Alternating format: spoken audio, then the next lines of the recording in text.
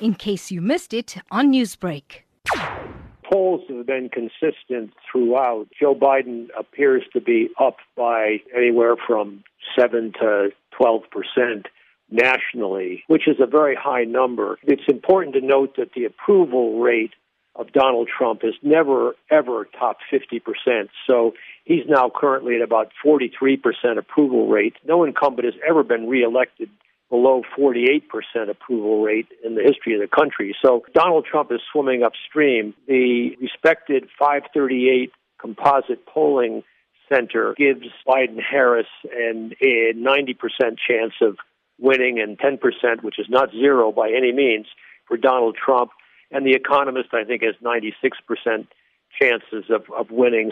Professor, if Biden wins the election, what would it mean for the U.S. stance on trade matters with China and that indirect impact on South Africa, knowing that we do acquire a lot of raw materials from China? There's going to be engagement multilaterally and internationally by Biden that is very, very different from the approach that Donald Trump has, which is highly nationalistic, quid pro quo, bilateral, not multilateral. So that I think Joe Biden would re-engage the WTO. I think Joe Biden would take a hard look at China, but realize that there are different problems in the China-U.S. relations, whether it's technology or intellectual property theft or Southeast Asia, versus the Belt and Road Initiative in Africa. So that, to take Africa for an example, when this new Build Act, which is giving so much underwriting to American foreign investment in Africa, the Development Finance Corporation, rebranded, some $65 to $75 billion of underwriting, the Republicans justify that as containing China.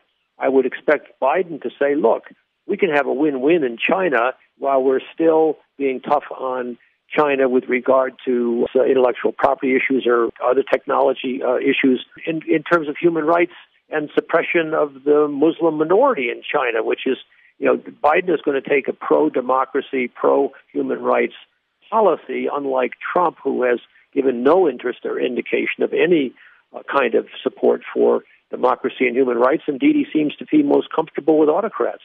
Newsbreak, Lotus FM, powered by SABC News.